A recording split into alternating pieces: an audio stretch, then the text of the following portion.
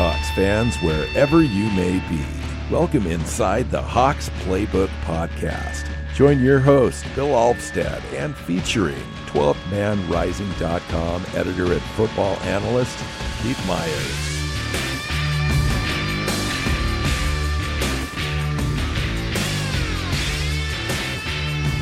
Hey guys, welcome to the Hawks Playbook Podcast. I'm your host, Bill Alvstad. I'm here with Keith Myers. Hello, Keith. Hello, Bill. It's been a very, very busy weekend with the draft and everything. And have you slept much since then? Because I haven't. Well, I got a new puppy. So you haven't slept at all. And my wife's traveling. So I've been the point man for the puppy the last couple days. And as new puppies go, they go a lot. And they go, yes, they do. They go at night at all times. So actually it's good because last night he was able to sleep almost all through the night except for a 1 o'clock like pee break. And I'll take that for like a puppy we've only had in the house for like 5 days. See, it kind of sounds like you are talking about a newborn. Because exactly. I've got very small kids, and so you're talking about, we kind of slept last night, and I'm like, that's flashbacks that I didn't need. But yeah. So the draft, it was a good weekend for me. I enjoyed the draft.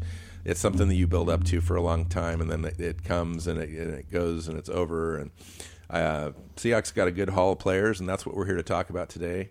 Primarily the draft. New players. That's a big draft class for anyone. We only went in with 7 picks. Yeah, and they also didn't make any trades after once they made their first pick. They didn't trade at all after that. Well, let's talk about before the first pick. What happened? Well, so they were sitting there at 26, and they got a chance to move back to 31 with Atlanta and get a third-round pick. Then they moved back with San Francisco and got a fourth-round pick. And then they moved back one more spot, and they got a sixth-round pick. So they got 3 extra And they picked up a seventh. They picked up a seventh-rounder, too, from You're Atlanta. right. They also picked up a seventh-rounder in there. So they moved back 3 times to go from 26 to 35. So 9 overall spots. Yep, 9 overall spots, and they got 4 extra players by doing so. And, especially that third round and the fourth round where they are, And still got their guy. Yeah. And those are some really valuable picks. I mean, people talk about, 6th round, 7th round, they're not the hit rate's pretty low on those. But that third and fourth and early fourth round pick, those are very good, draft slots that they were able to get. And they got the guy that they were looking. I mean, we had speculated a little bit about an offensive lineman or Kevin King or some of those, but there were national guys that were in the war room that said going in, like they knew before the draft started going in that McDowell was the guy the Seahawks had targeted, and that was the guy that they got at 35. And so they have to feel, the team has to feel just excited about the fact that they were able to get the guy they wanted and 4 extra draft picks for him. Absolutely. And, we did talk about Malik McDowell on last week's podcast leading up to the draft as far as ideal players that would fit Seattle going into the draft. And so we talked about maybe him being there, what we would do if he was there at 26, and could we move back a little bit and so forth. Of course, we didn't know that they were going to move back 2-3 times there right at our pick. To me, that's extremely smart by our front office. I mean, anytime you've got value like that, still getting the guy you want, picking up all those extra picks, and we'll go through some of the picks that we did get out of the draft that we wouldn't have gotten had we not picked up all those extra guys. So pretty amazing to me. But first, before we get into kind of all that, let's talk a little bit about the reaction to the draft. National pundits, of course, they're going to grade the draft. So they give draft grades to all this stuff. And you see anything from a C- to a B+ type of grades out there. But I don't really want to talk about grades. I just kind of want to talk about an overall perception of what you think you saw out there and how people are feeling and how they should feel. Well, people, I don't want to say, I never like to tell people how to feel. So I'm not going to say that. But what I will say is that there is a lot of negativity out there about Seattle's draft class, especially on Twitter. It's led by a few people, a few individuals that just really hated Seattle's draft, because my interpretation is that they really thought they knew what Seattle was going to do, that they were going to go get Kevin King or Ryan Ramczyk or one of those guys, when the Seahawks didn't. There's just this general overreaction of, they screwed it up. Right. When they moved back too far, or the lesson is never move back twice because you'll miss your guy.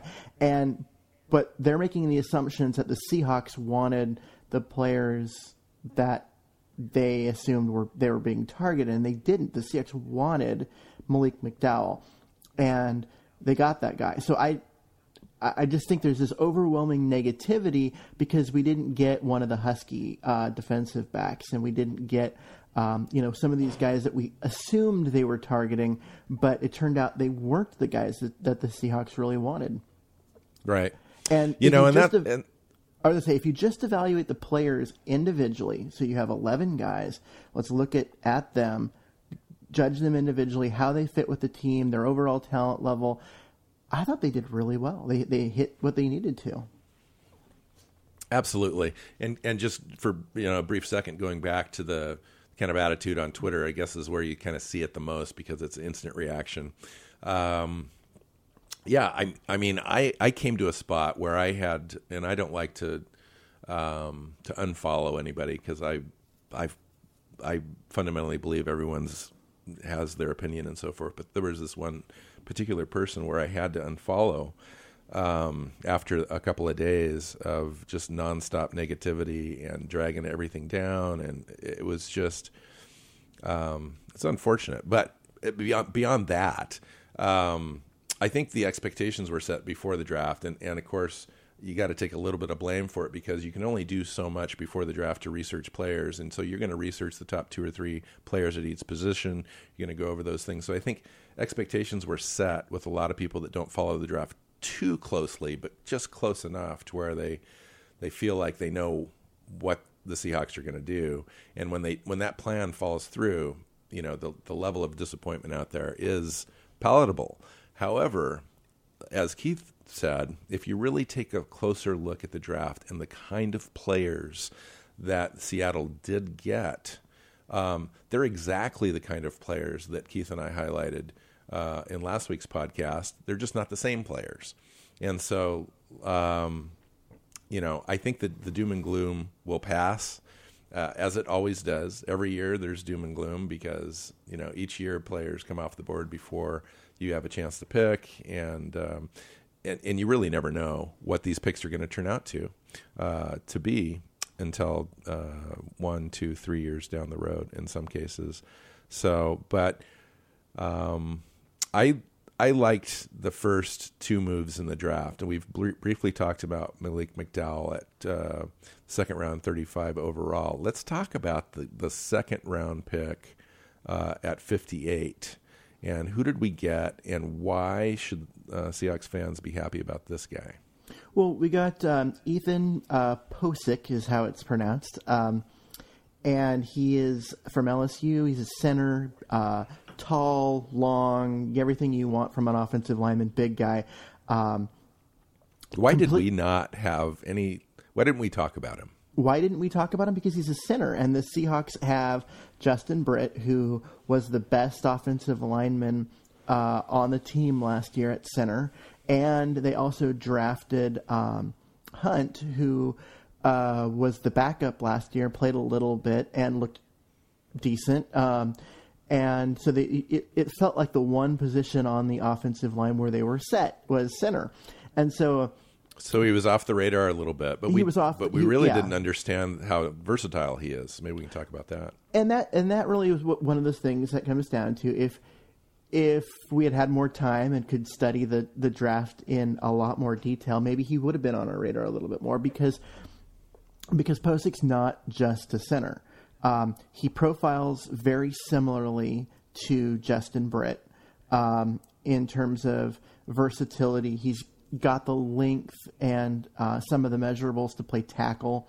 Maybe I was surprised how closely he kind of profiled to Taylor Moton, who we did talk about. Yeah. Only Ethan Pocic, to me, when I looked at him, not only on film, but just kind of studied him and character and so forth, he's got a little mean streak. He finishes off blocks really well. He's very intelligent. All the things that you're looking for in a guy. And to me, he fits kind of a Seahawk profile to a T. Yeah, he really does. And when they drafted him, and my first response was, I'm like, oh. And then I started thinking, and I'm like, what? I should have noticed him more, because he's an offensive lineman, so therefore I had studied his tape and I had a profile for him. But because of the C next to his name, it just didn't click that he would be someone the Seahawks were looking at. It was just someone that I had done my study on and, filed it away. But he was never someone that I looked at. And then as soon as they picked him, I started thinking about it, and I'm like, you know what? I missed that, because I should have recognized, because of, you look at, he pulls a lot. He's a center, and they get him out.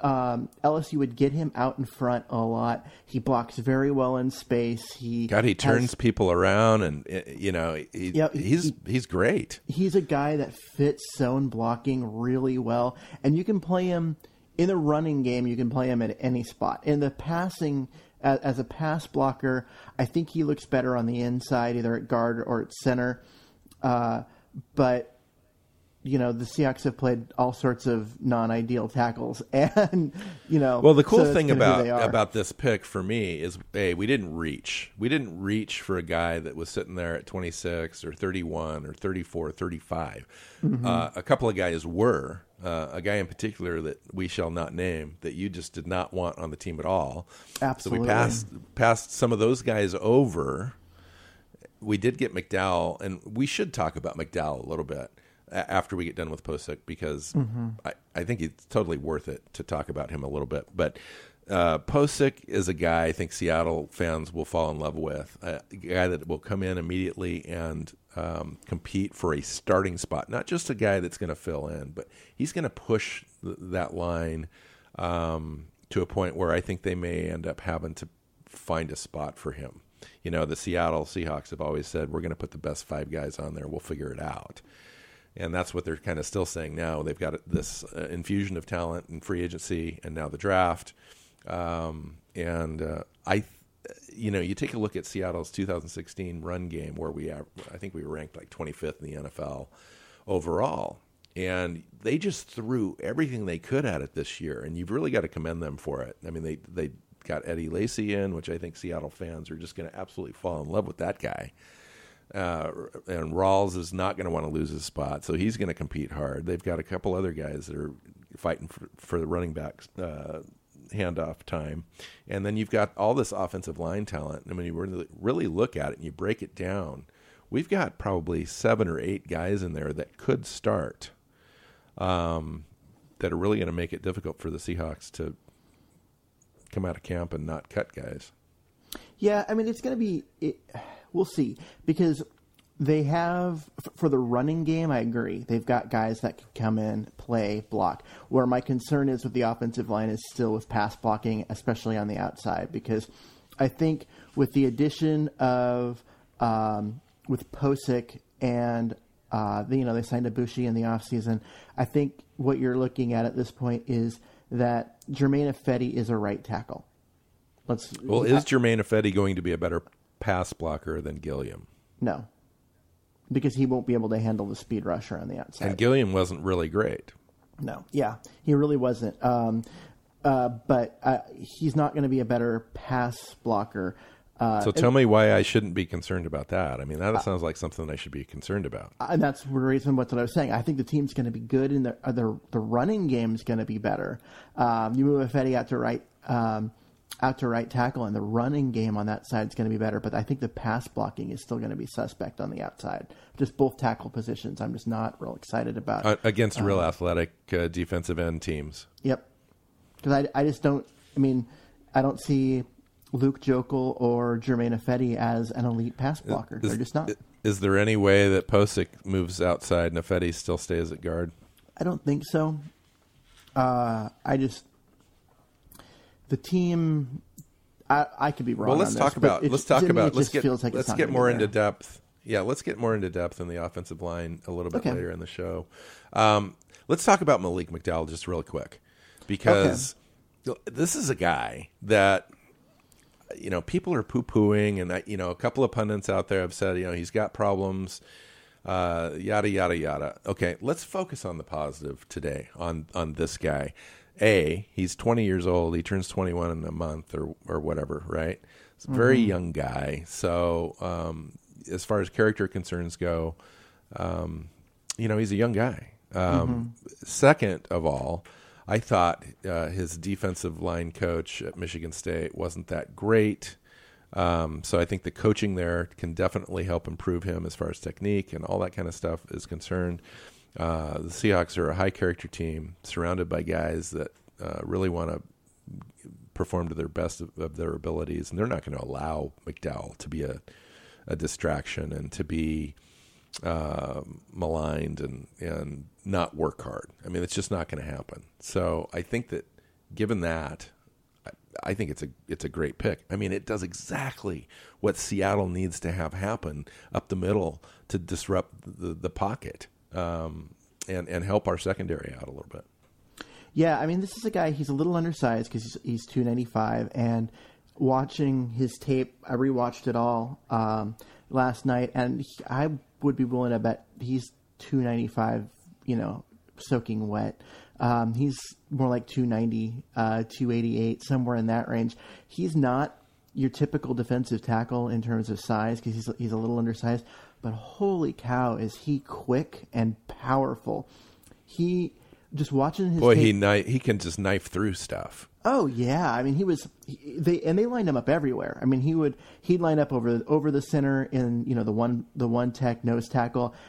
He's a 3 tech. They'd push him outside to the Michael Bennett 5 tech spot.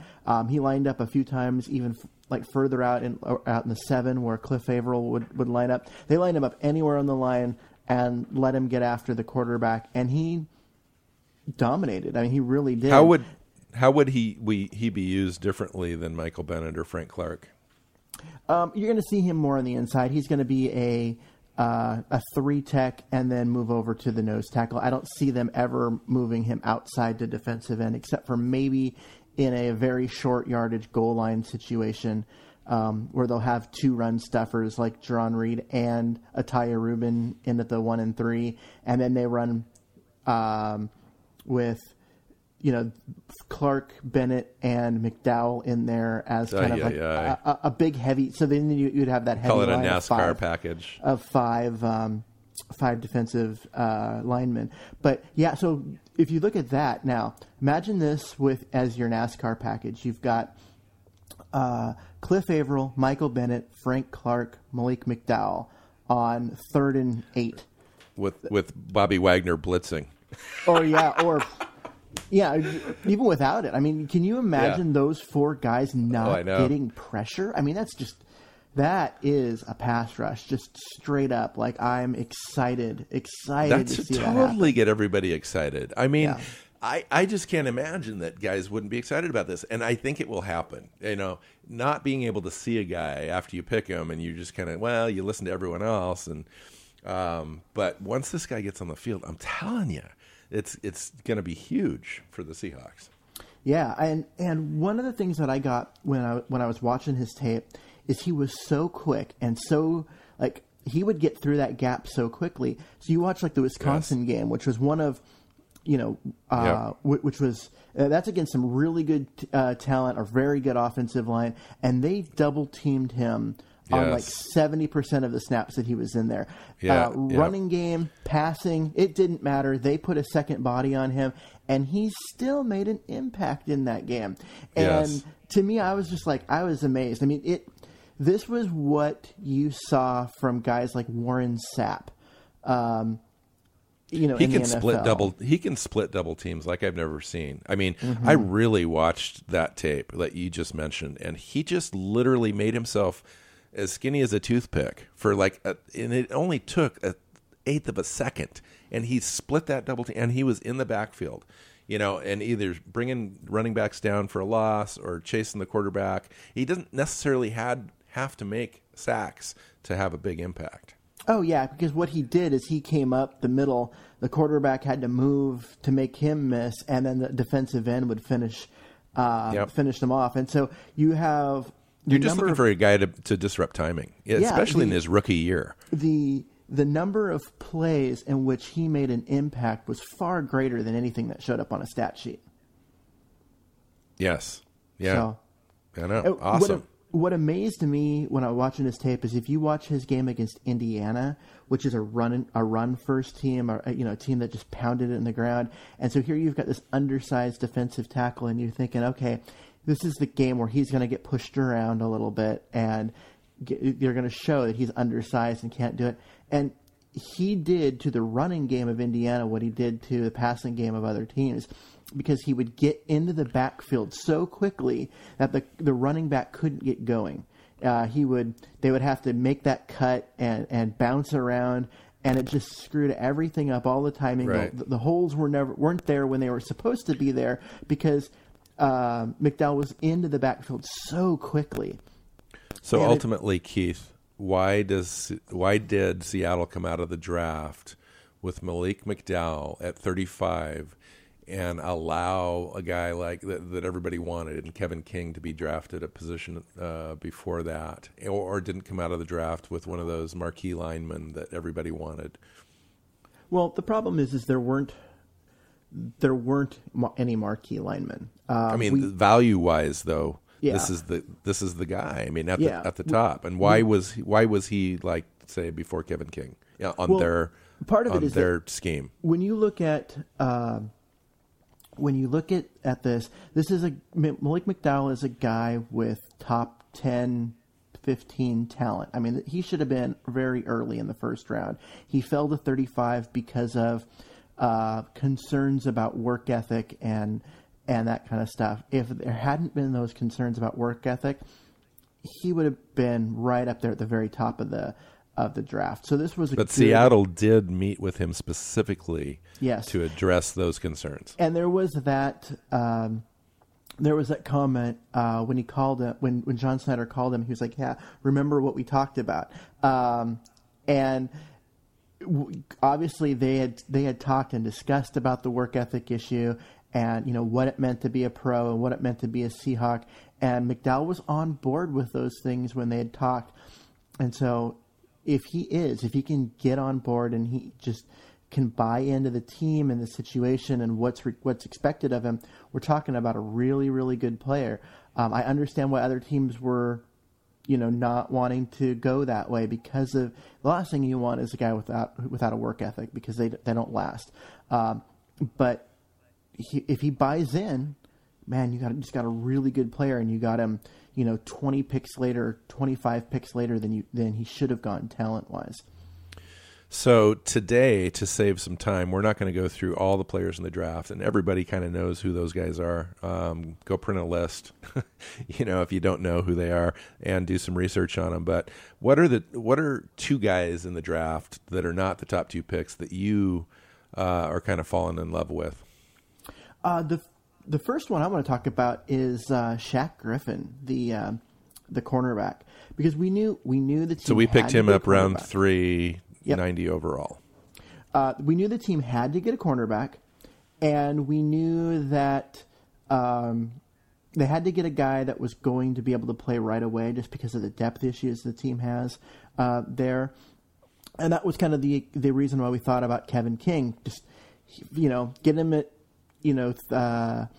26 or 31, just go get the guy you want, right, and plug him in over there, the opposite Richard Sherman, and just be done with it. The Seahawks chose not to do that. They didn't even pick up a cornerback in the second round. A lot of people were freaking out. I was a little worried when you watch a guy like a Witherspoon fall, and I'm like, go up and get him, sure, go get him. And they didn't. Instead, they just waited. They were patient, and they got Shaquille Griffin, who's he's a little shorter, but he's got long arms, so he's got some of that. He profiles he can play the slot, not just outside, but he can also play the slot. So therefore, he can push Jeremy Lane, maybe make him And he's better still or a good push him speed out of guy, like a 4.45 type 40. Yeah. I thought he was faster than that, like a 4.38. Is that wrong, or am I remembering that wrong? You're right. I didn't write it down, so I'm going off memory. Sorry. So he's got a lot of speed, and you look at his spark or his athletic profile. He's 1.8 sigma, which is really good. Means he's well above average as an athlete, speed, everything. And so what the Seahawks did is they let the shape of this particular draft class work for them. They were able to go get their defensive linemen and their offensive linemen and wait until pick 90 and still get a super athletic, fast, long cornerback and not have to pick him early in the draft. They were able to wait and still get a guy that fits everything they want as a defensive back. Yes, and that's the key, Keith, that people need to remember. They still got a guy that fits their athletic profile that they were looking for in the first place. So they may not have gotten Kevin King, but they got Shaq Griffin. And guys need to look at Shaq Griffin on the field. They just can't listen to everyone say, "Oh, I don't like that pick." Blah blah blah blah. Go look at some tape. Figure out what this guy's all about, and wait until training camp and watch him. Try to take over that number 2 corner spot. And I'm telling you, he's got a good shot at doing that. If not, he's going to they'll start him out in the nickel. But he's going to be on the field. Yep, I think you're looking at. You're looking at a really good, fun cornerback competition in training camp this year. I mean, Sherman's going to be there. He's the starter. You just plug him in. But who's the number 2 guy? There's 3 or 4 guys that could win that spot. Who's the number? Well, right now you're looking at Nico Thorpe and DeAndre Elliott and the Pierre Desir. You still got to get Parrish Cox that came in. So yeah, but he's got a great chance. I mean that. Yep. Go ahead. I was gonna say I don't count Parrish Cox because his film from the last year and a half is not great and he's getting older. But the other guys, and then you also have Jeremy Lane and Shaq Griffin that's in that mix. Both of those guys could come out as the number 2 guy, and both of those guys could come out as the nickel that plays a lot. Yep. So there's a lot to like in that group, and that's even before Deshaun Shedd comes back from his injury. So. That's right. That's exactly right. Plus, we got Bradley McDougald back there at safety. So our defensive back class really is notched up quite a bit this year compared to last year. We still got our main starters coming back at some point with Shed, and then we infused it with all this talent. I really liked the class that we've got coming in. Well, yeah, and then they added a bunch of talent at safety behind. Cam and Earl and them, and that's a really good group. I like Mike Tyson, who they drafted, which not that Mike Tyson. The number of jokes and puns about him. Let's get those out of the way. They are a writer's dream. But I like Delano Hill a lot. I spent a little bit of time before the podcast watching some tape, and everyone's going to fall in love with this guy. I mean, big, physical, imposing safety, and so he projects at strong safety. So definitely looking at a backup for Cam Chancellor. I mean, the last couple of years, all of us have kind of, I think, wished for better depth at safety position on our defense, and could point specifically to that as far as a little bit of a drop-off and how we hit guys, especially when Thomas was injured, Chancellor was injured. We had guys come in, and you could kind of see a drop-off. With these picks that we added, I think everyone's got a reason to be excited. Go read a scouting report for Hill, and then go read a scouting report for Cam Chancellor pre-draft.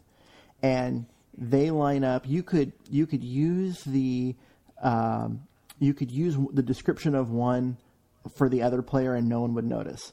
Like if you took, hey, here's Hill, and you cut and paste a scouting report for Cam Chancellor in there, no one would notice that you weren't talking about Hill. You remember Kenny Hamlin, right? Yeah. He reminds me of Kenny Hamlin when I looked at him. Yep. Kenny Hamlin was kind of a big guy that just loved to hit. Mm-hmm. He was if Hamlin had been a strong safety and not a free safety, where he could just get up and hit and make plays and do those things and not be expected to cover in the back, he would have been a better player. And one of the things that's nice here, you're right, his tape is very Kenny Hamlin-esque, but he does it as a strong safety. He gets up, he's really physical, he likes to lay people out, makes, just really good in the run game, fills gaps well. Yes. He's going to be, but he's a guy that needs training. He needs seasoning. I liked this pick very much. If you go back to the Cam Chancellor pick, when the Seahawks took Chancellor, they didn't toss him in there and had him play. I mean, they did, but they did it as the big nickel. But they had Lawyer Malloy that year, and Malloy was a starter, and he got all the playing time. And Cam played special teams and got a few plays here and there, and really got a chance to learn behind one of the best. And Cam's going into the last year of his contract, and he has not been re-signed yet. And so now you're going to get a situation where Hill's going to get a chance to kind of have that same role with Cam now in the Lawyer Malloy role. And can you develop Hill into being the next Cam Chancellor in this defense? And we're going to see that this year. Will he? I think maybe. the Will key, he not? Maybe not. I think the key to Hill going forward, especially if they re-up Cam, which I hope they do, and Keith is not saying Cam's going to be gone. It's just that you have to hedge in the NFL. It's a business. Hill's that hedge, but if Cam stays, does Hill have enough flexibility to play 2 or 3 spots in the backfield, Keith? I don't think he does, because coverage is his weak spot. He's a guy who gets up, plays the run well, hits well, but he's not great in coverage. So you're not going to see him. I mean, you might see him in a big nickel where he's playing a zone in the bandit, but also watching and playing against the run. So basically, he's like a zone linebacker in that situation. But so start out on special teams and then develop. You're going to see him as a special teams player and as a backup. And if he develops, then the Seahawks have some flexibility to either move him, trade him, or move on from Cam. If they do re-up Cam Chancellor, he's at that age and he's missed some games. They need a good backup for him. And I think you've got a guy that can come in and play when he's needed. So, one more player go ahead. You can never have too many good players. You really can't. If he's good enough to play, but they also have Cam, oh darn, that means you've got a lot of good players, and there's nothing wrong with that whatsoever. Well, and guys like that are very special teams players. You've got a guy that can start on quite a few different teams in the NFL playing special teams, and that big physical guy that's got great speed on special teams is a nightmare for other teams to plan for. So one other guy that I had that was out of the top 2 picks that I just fell in love with, probably one of my favorite players in the draft, is Amara Darboh, wide receiver out of Michigan, taken in the 3rd round, 106 overall. I watched some tape of him. I like this guy. I really like Darboh, and the reason that I think he's even more valuable than where he was picked is because they didn't have a very good quarterback at Michigan. They were a run-first team, but here's a guy that's 6'2", 210, 212 pounds, got great speed. I really like this. I think he's a total undervalued guy, and will come in and definitely probably be the number 4, number 5 receiver this year heading out of camp. At least that's my opinion. Yeah, to me, he is everything the team wanted Kenny Lawler to be, a year ago. But what he doesn't have that super thin, I'm going to get hurt really quickly frame like Lawler did. He's also got a little bit better speed and quickness, but he's got that height. He catches the ball really well away from his body with his hands. He doesn't wait for it to come into his chest. He's not a body catcher. Runs really good routes. Yeah, he runs good routes. He doesn't have that short area, like just crazy burst that you see with guys like Doug Baldwin. Yeah. I just think if he was on a better offense, Keith, he would have gone in the top end of the second round. Yeah, probably. If he was on a team that had a good quarterback that could really show off his skill set, more people would have taken notice. So it was a really good value pick for Seattle to get him. Here's my take on him is I think he has the skill and the talent to push Jermaine Kearse really hard. Which is exactly what we need. Kearse isn't going anywhere this year just because of the salary cap and the nature of his contract and the guaranteed money and dead money and that kind of stuff on there. But he has a chance to make Kearse expendable a year from now. And they need someone to push Kearse in that role because let's face it, Kearse is coming off a really, really poor season, and they need. If Kearse isn't going to step up and improve and be that guy, they need someone else who can be. And I think there's a reason why Kearse is always fighting for a ball in 50-50 ball situations. It's because he can't get any separation. Exactly. And we need a guy that can not only has Kearse's size but can get that separation. And I think Darboh is going to be that guy.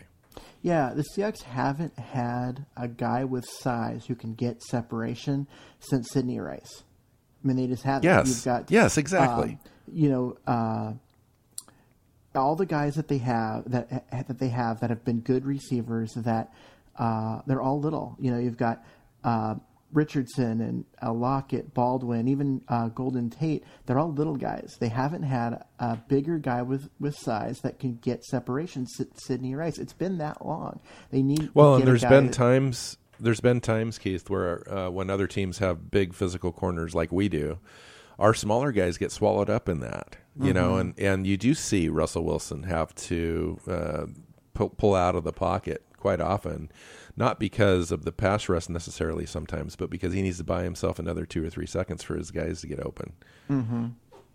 Yeah, and it's all about matchups in the NFL. It's not just about player X is better than player Y. It's there's different skill sets, different ways to win, and so it becomes about matchups. And as a team, you got to have some positional diversity and different skill sets within a position group, especially at wide receiver. So that way you can dictate some matchups. You can, if you've got a team that matches up really well against all your receivers just because of type, you're going to struggle. And so you need to have someone who can come in and offer something different and, give you another way to win those matchups. And so that's what the Seahawks have been missing. And I think that's what they got this year.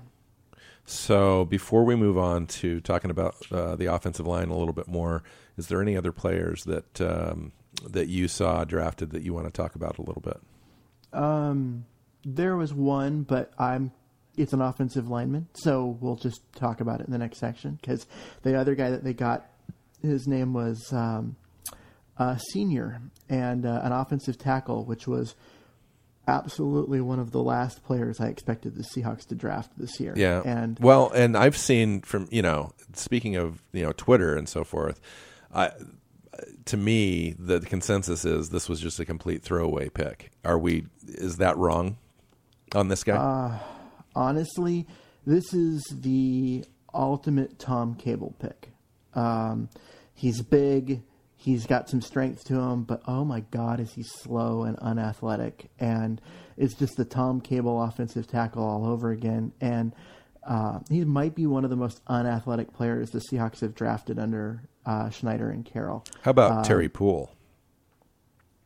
See, Terry Poole was right around, he was, I think if I remember right, he was in the 30th percentile. So he was not a good athlete, but he wasn't like terrible. He was like, within 1 sigma of average, whereas Senior is, if I remember right, he's like the 18th percentile. I mean, it was Reese Adiambo is the only other guy that's down in that range, if I remember right. But Adiambo was coming off a pretty significant injury and basically wasn't healed and wasn't in shape when they did his testing, so that doesn't really count for him. But so Justin Senior is a guy that was probably going to be a practice squad guy. Yeah. And the reason for that, you got to look at who we've got. Mm-hmm. Our 9 or 10 guys at the most that we're going to carry on the team, and his name just isn't on there. Mm-hmm. Yeah, he makes the team if in order for him to make the team, you got to think that the Seahawks either basically have decided that the Fant project is over and they're going to give up on that, or they are going to not keep a guy like Luke Jokel, even though he's got $7 million guaranteed. So really don't expect them to do that. Find another offensive tackle that's not going to make the team. Does Adiambo blow out a knee in training camp? Okay, well then maybe there's a spot for him. But right. At that point, I look at skill set and I go, is he going to beat out one of the undrafted free agents? I don't know. Like Ruse. Yeah, and so you've got a guy that they picked him. I really had struggled to figure out why they did, because he doesn't add anything to the depth, in my opinion, and he's just really not a player that I'm excited to see, just because I don't think he fits what the team needs.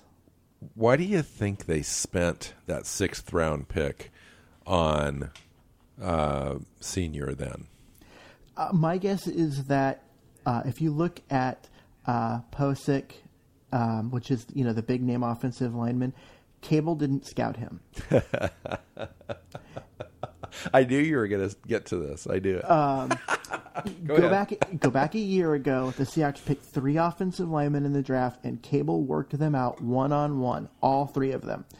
He did not scout Pocic. He wasn't there for the pro day. He wasn't. He had never worked him out one-on-one. Team kept him away. Yep.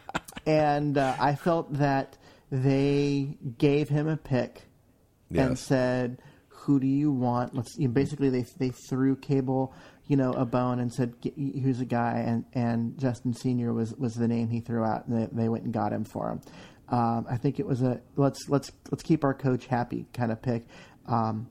Honestly, I think they do better when they keep certain coaches away from the scouting department, and Tom Cable. Well, at least you can say he's not a defensive tackle convert. I mean, he does have some skill there. He did start. Didn't he start like 30 games in a row or something like that? I mean, he did.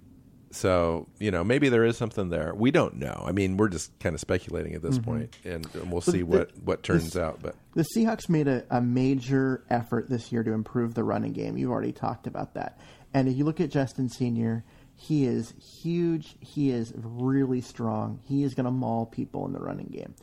As a pass blocker, he's going to be one of the more worthless pass blockers that they've had, because it's just athletically, it's who he is.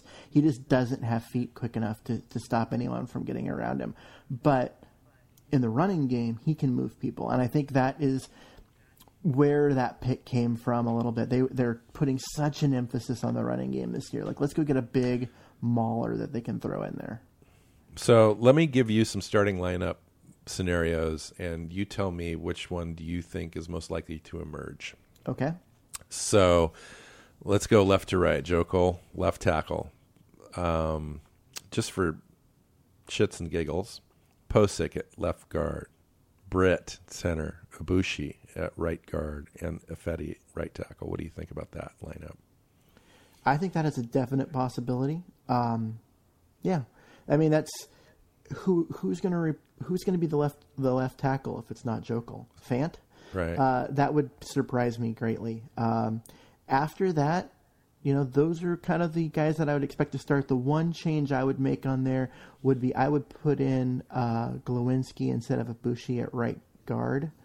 And I think the team does that.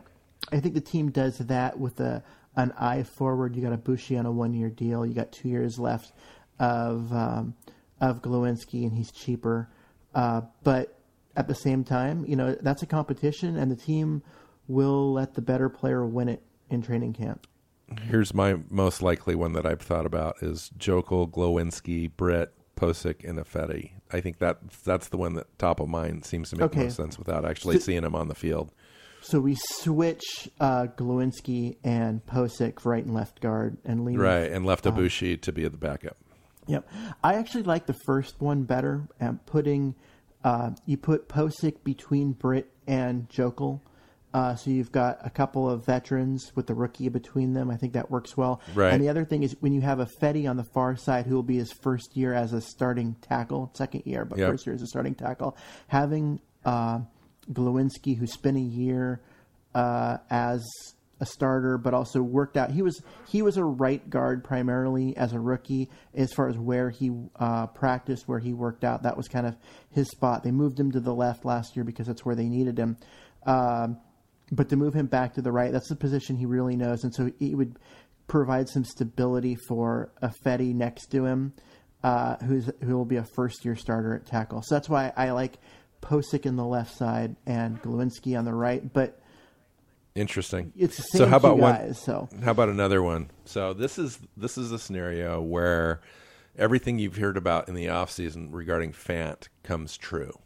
It sounds like he's just completely trying to make sure he stays at left tackle. He's doing everything he can. He's working hard. He's in the system. So I've got Fant at left tackle. Then I move Jokel to left guard. So he's next to Fant. Probably the second best scenario for Fant this year is to start next to Jokel, as opposed to for him, it's the first priority, right? But for the team, to have Fant next to Jokel makes a lot of sense. And then Brett Pocic at right guard, and then a Fetty. Yeah, that's interesting because in order for that to happen, Fant's got to make this massive jump in his play. That would be such an ideal scenario for the Seahawks, because if Fant makes that massive jump where he's better than Jokel at left tackle, there's nothing there's nothing bad that comes from that and playing him. And then you give him a guy who has all that experience, all that knowledge, all that veteran presence sitting right next to him on the line. Who didn't huddle. Didn't play bad last year at left guard. Yeah, he didn't play bad. He didn't play great, but it was a new position for him, and he's built more to because there are certain players that are built more to play tackle than guards. You can't just have any tackle move inside and do well.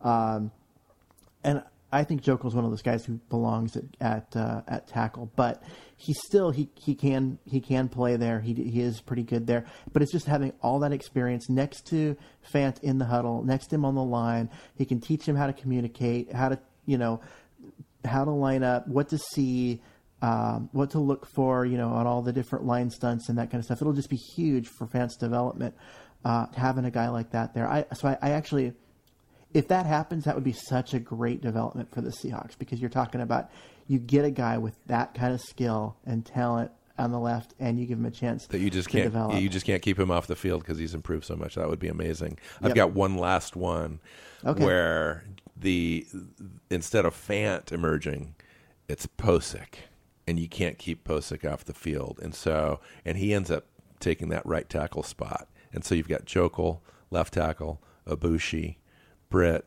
Fetty, and Pocic on the right side. Glowinski gets left out. So you're leaving a Fetty in at guard, and you're putting Ibushi at left. Ibushi on there instead of Glowinski. Yes, that's interesting. I don't see Pocic as a tackle. I mean, he's got some of the skills, and I think he is one of those guys like Reese Adiyambo that can play inside and out. And the only reason I put him out there, Keith, is because they just couldn't keep him off the field. They needed to give him a spot. Fetty ended up being a better right guard than he was a right tackle, and Pocic just beat him out. So they moved Fetty back inside. That's it. That's all I'm saying. Okay, I can see that. Yeah, I mean, I like Fetty more as a guard than as a tackle. I don't think the Seahawks agree with me. So I honestly expect Fetty to be the right tackle this year. I just think that Pocic has an opportunity to beat him out because of his feet. Yes, he does. He is more athletic. He's quicker. I think he does, but if I'm the guy making the decisions, I leave Fetty at guard. I'm not the guy making the decisions. Tom Cable is. I think Ifedi is at right tackle, and Pocic is so on in the all inside. in all those scenarios that I painted to you, only one of them had Glowinski keeping his job.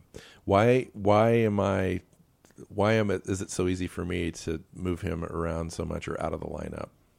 I have no idea. He was the second best lineman on the team last year. I know, and I'm trying to take his spot. See, when I look at the line last year, I thought Britt played above average as a center. Glowinski was a league average guard. He wasn't special, but he was okay. And then everyone else was really just abysmal. And I can deal with league average. And so for me, I'm not ready to move Glowinski. But the truth is, that's what he was. He was a league average guard. He wasn't special. He wasn't a guy that you got to keep on the field. And I guess I gave the benefit of the doubt to Ibushi as far as emerging and being a better guard than Glowinski. But who knows at this point? I'm just speculating. Yeah. Well, and one of the things that got to be the consideration is you've got Glowinski for 2 years, you've got Ibushi for 1. And if the two players are dead even in training camp, I think Glowinski plays. I do too.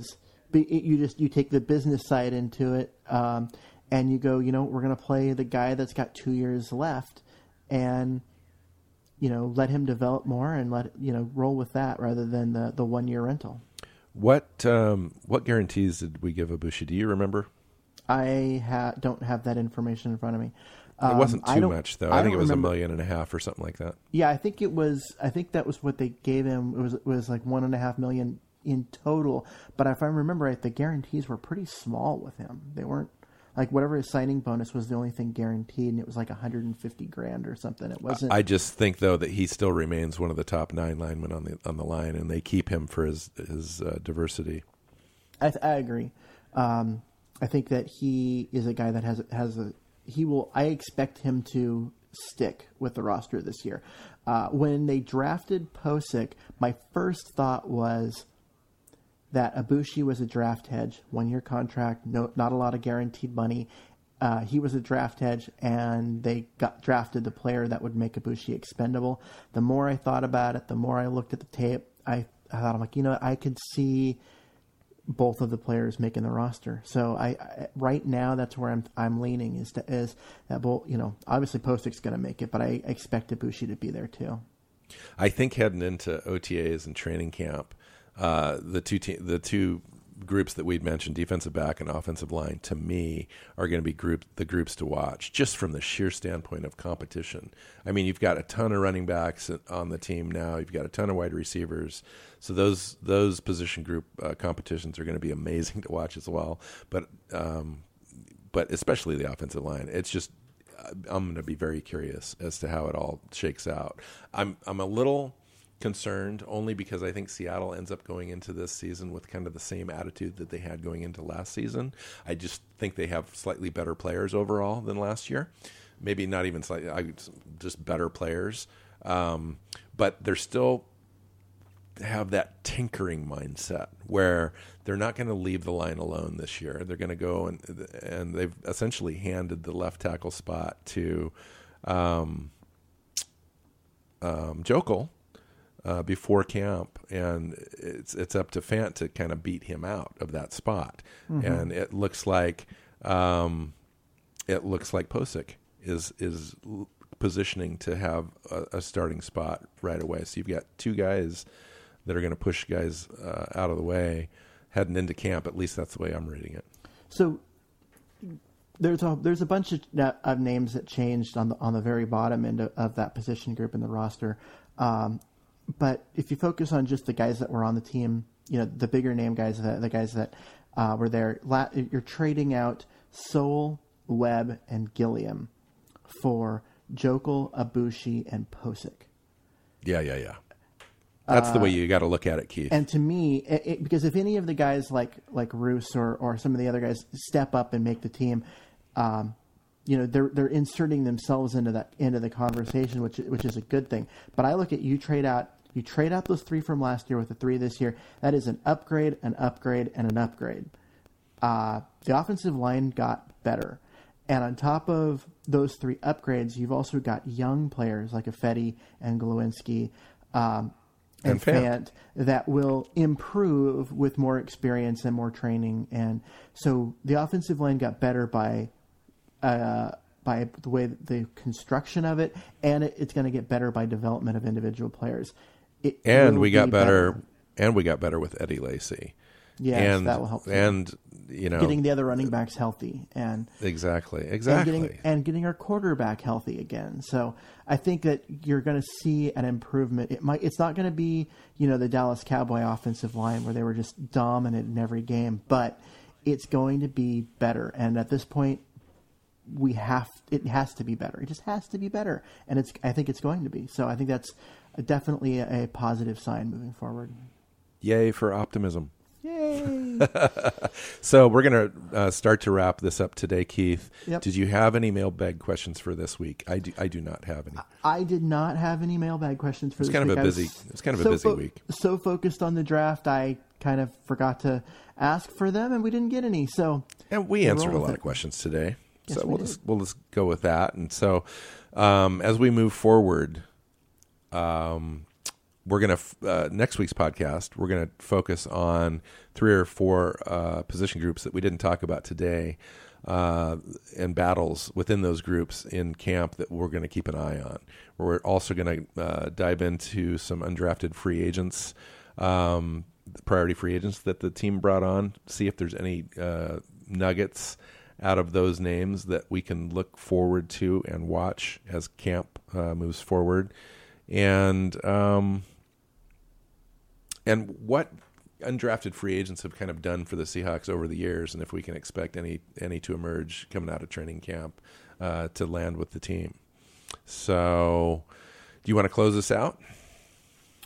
How do you find us and all that good stuff? Oh, okay. So you want to find us, the show's Twitter account is at Hawks Playbook. You can find me at Myers NFL. You can find Bill at NWC Hawk. All on Twitter. You can find the podcast on iTunes or whatever your favorite podcast player is. And you can also find us at 12thmanrising.com. So you can find us there. And that Keith, is the best place to find us. You are hired. That was an excellent close. I did something right. Woo! All right. All right.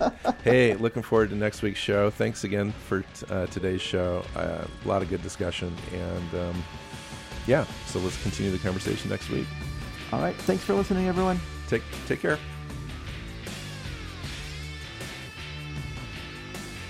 The Hawks Playbook Podcast is brought to you by the Fan-Sided Network and 12thmanrising.com.